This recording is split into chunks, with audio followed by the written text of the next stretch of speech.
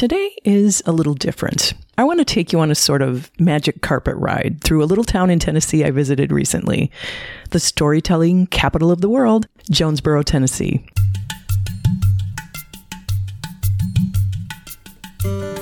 Welcome to Full Spirals, a podcast where we tell the stories of belonging to this big human family and honor the raw human connections the arts consistently facilitate. It's about how life can take you for a spin, but still leave you grounded. We learn about hope and healing through the arts and the many ways creativity can lead you right back to yourself. We're so happy to have you along for the ride. I'm Stacey Parrish.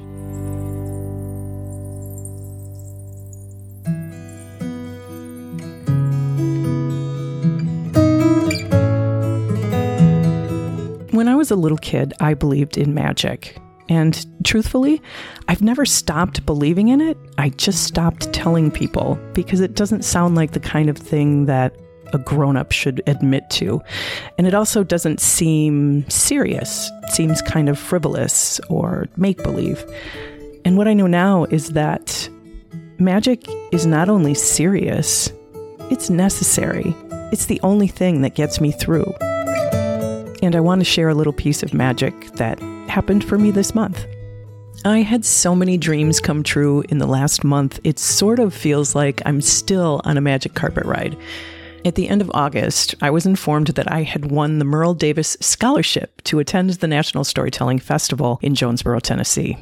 I was later informed that my submission to compete in their Story Slam had been chosen, and I would also be performing at the festival. So in addition to getting to take in world-class storytellers and connect with tellers who have become fast friends and mentors, I was going to be performing in one of the big tents at Jonesborough. I'm a writer, and I can't aptly describe how much my time there has come to mean to me. But in this episode, I'm going to attempt to describe the scene. So I went on this trip by myself, which is something I'm pretty used to doing. I enjoy it, and I used to do it on a kind of semi-regular basis for my job, but I'd never done such a big event solo before. I didn't have any trepidation per se, but there were a number of things that I needed to navigate kind of all by my lonesome, so I was a little nervous. My travel down began with the usual trip through airport security and an exchange that went a little like this. TSA agent, do you have anything in your pockets? Me. Nope. Mid-invasive pat-down, what's in your right pocket? Oh, I have a rock in my pocket. And then I started laughing. But in my defense, rocks in my pockets are another not unusual thing. So the first day I got down there, I ventured into town on a solo mission just to kind of check out the vibe. And I met these two really lovely folks. He was retired from business. She was a retired teacher, storyteller, and librarian.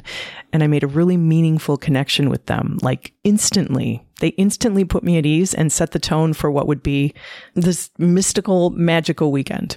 And let me tell you something about storytellers and the people who love them. They are an incredible breed of people. I'm relatively new to the community, so I'm literally still learning the language that they all speak. It's otherworldly and full of warmth and authenticity and caring, none of which I grew up with. I walked the quaint streets of Jonesborough and went in and out of the adorable shops. I went to the Crystal Raven, which is a shop where they sell like witchy stuff. Living. And I bought some absolutely amazing rocks that I don't even remember what they are because it took me about 10 minutes to drop almost $60 in that store. And did I go back there? Yes. Yes, I did. Next, I went to another shop and I bought the most exquisite chocolate bar, an ethereal craft chocolate with caramelized pecans, scorpion peppers, and smoked sea salt.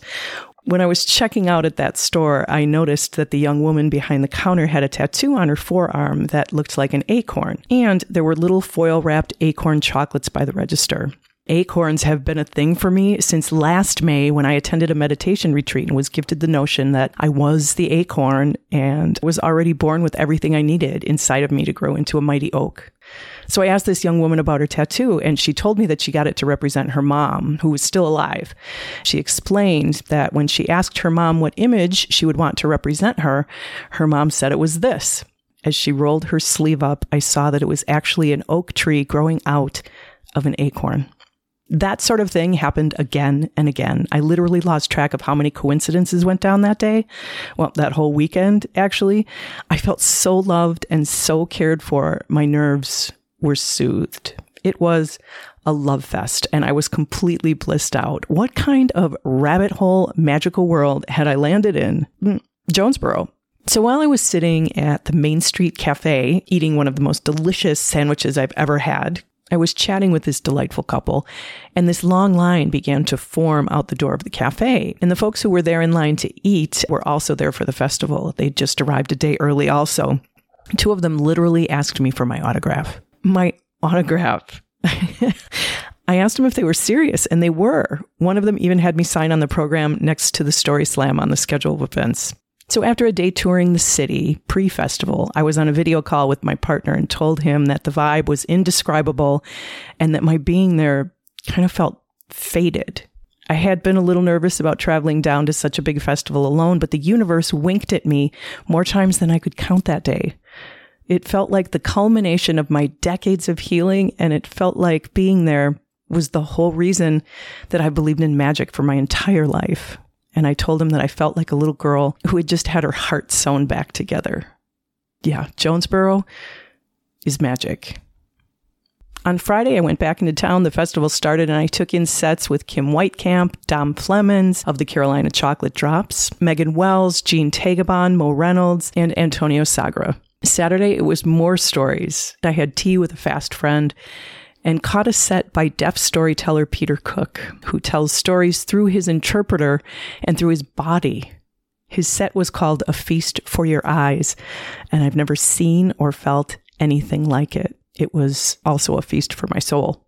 After that, I went and sat in the sun for a little while, did some writing. Later that evening was the Story Slam. One of the reasons I came here. I found out that almost 100 people had submitted and that I was one of the 6 who were chosen.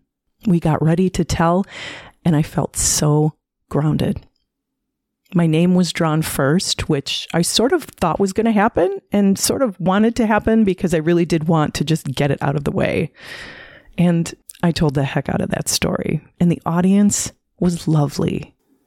When I didn't win, place, or show in the competition, a couple of the stitches in my heart started to feel like they were loosening.